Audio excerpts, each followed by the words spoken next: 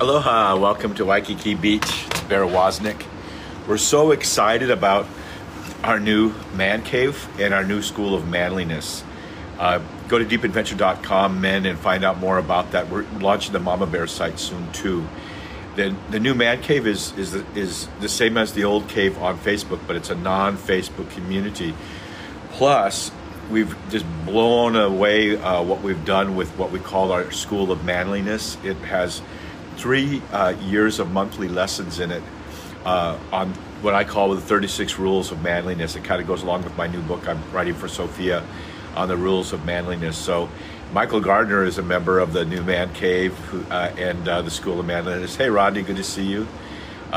So we'd love for you guys to go to deepadventure.com and check it out. We're really fired up about the outreach that we will all experience together. By the way, when you press the share button here, you become part of what we call the new evangelization. Some people call it friendulization. That means you're sharing it with your friends, and I like to call it, I forget who coined the phrase, but evangelization, as we try to challenge and equip and encounter men and encourage men to grow in the virtue, grow in their love for the Lord. We're in paragraph 649. We're talking about the resurrection. This is such an interesting passage. As for the Son, that's Jesus, he effects his own resurrection. When Jesus raised people from the dead, he did that for them. But he himself, he says, I have power to lay down my life and power to pick it up. By virtue of his divine power, Jesus announces that the Son of Man will have to suffer much, die, and then rise. Was there a time when Jesus was not? Was there ever a time when Jesus didn't live, when the second person of the Trinity didn't live? I mean, he is the Son of God, so was there a time when he was not? No, that's the old Arian heresy. It's also what the Mormons believe. Jesus isn't the highest created being. Jesus is eternally begotten of the Father, right? He always was and always will be. So by his own divine nature, 3 persons sharing one nature. Behold, Hear, O Israel, the Lord thy God is one God. There's one God, but 3 persons sharing that divine nature. So Jesus announces that the Son of Man will have to suffer much, then die, and then rise. Elsewhere, where he firmly explicits, I lay down my life that I may take it up again. I have power to lay it down, that I may take it up again. I have power to lay it down, and I have power to take it again. We believe that Jesus died and rose again. The fathers, now when we speak of the fathers, I don't know if I can do this without ruining it, but all of those, there's one of my world championship trophies, but over there is all of the writings, a lot of the writings of the early church fathers. I love those books. I read for them every day. But when we speak of the fathers, we're talking about the early fathers of the primitive church.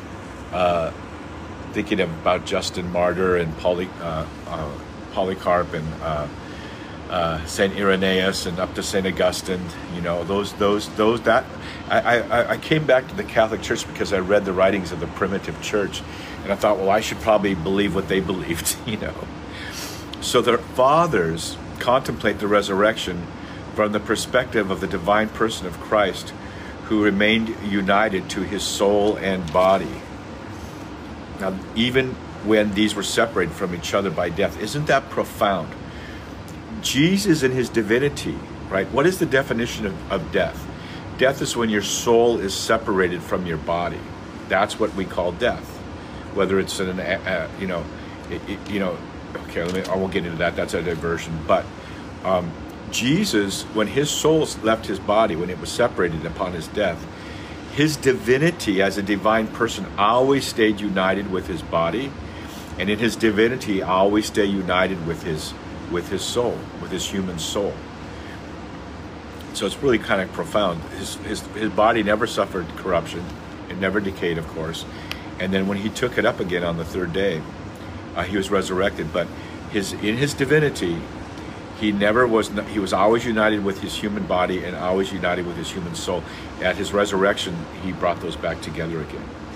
powerful thing. I talk about how nuclear fission is the dividing of the smallest, one of the smallest things in the universe, and how great a release of power it released. That's like Christ at his death, releasing great power for forgiveness. But nuclear fusion is the coming together, and I understand that's more power, even more powerful, at least as powerful.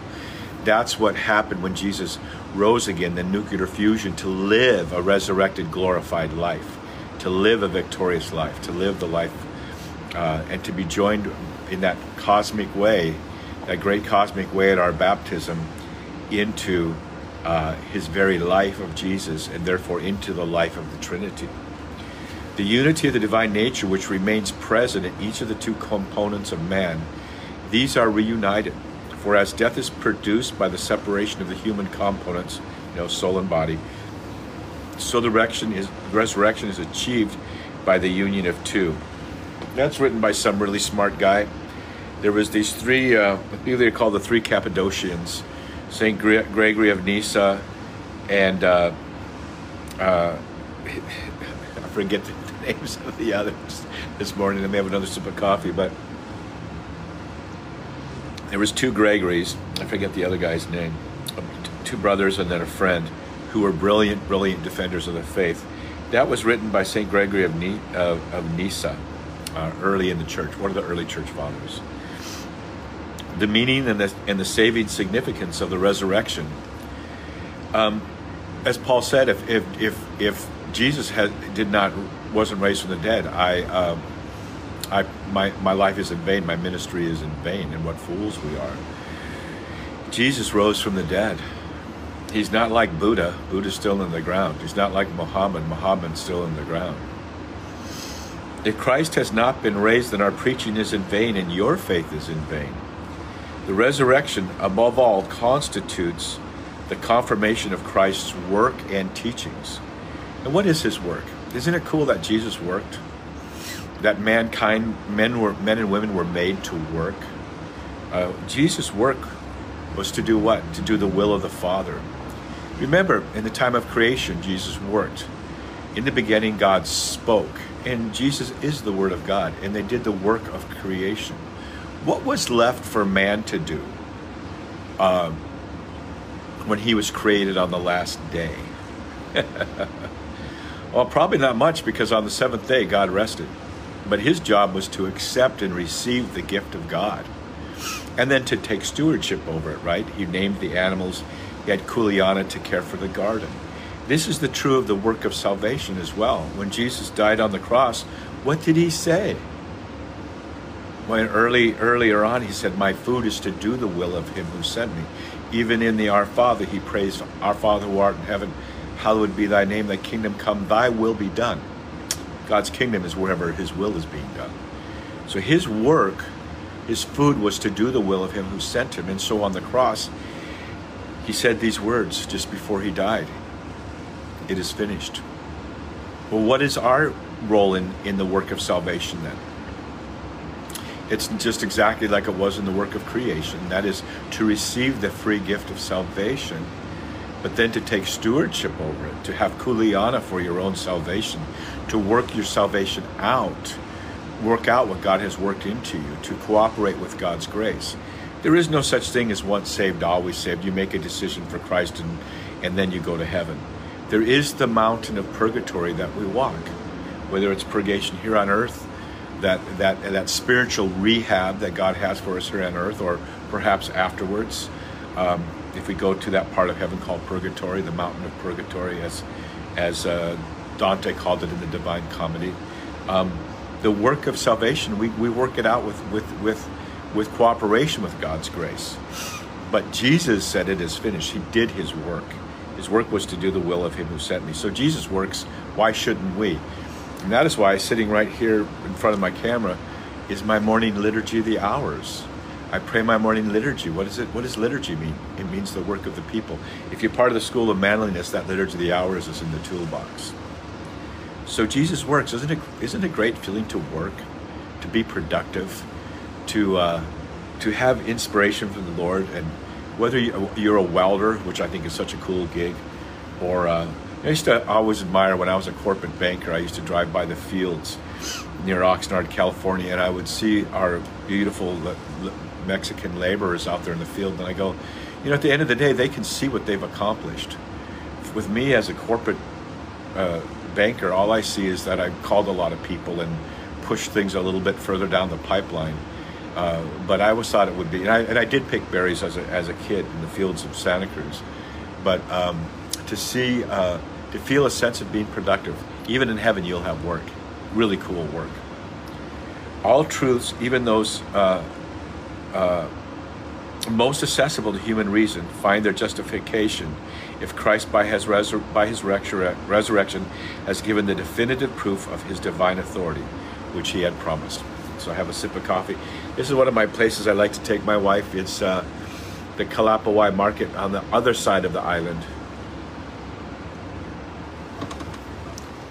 It's a great place to take a Harley ride and have a little breakfast wrap there, and then ride along the other side of the island. I love you guys. So good to be with you. We're going to be doing the morning catechism every day, and we're going through the catechism in a year, just part 1 of it. And then we'll do part 2 and part 4 next year, and part 3 the following year. God bless you guys.